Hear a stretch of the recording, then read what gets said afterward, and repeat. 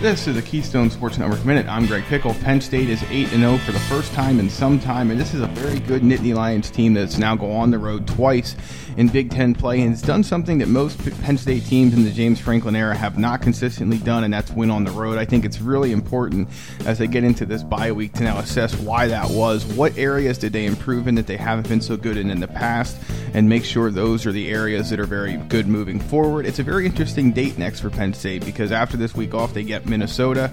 No kick time announced for that yet, but this is a Golden Gophers team that's going to be criticized for not playing anybody yet, and that's very true. They just finished a stretch with Maryland and Rutgers. South Dakota State may be the best team they played so far, but they have really good receivers led by Rashad Bateman and Tyler Johnson, and Rodney Smith is back at running back. This is a dangerous team that Penn State can't overlook. The fan base and the media might, but the team cannot. The good thing is James Franklin's 1-0 mentality will make sure that doesn't happen. This has been a Keystone Sports Network Minute.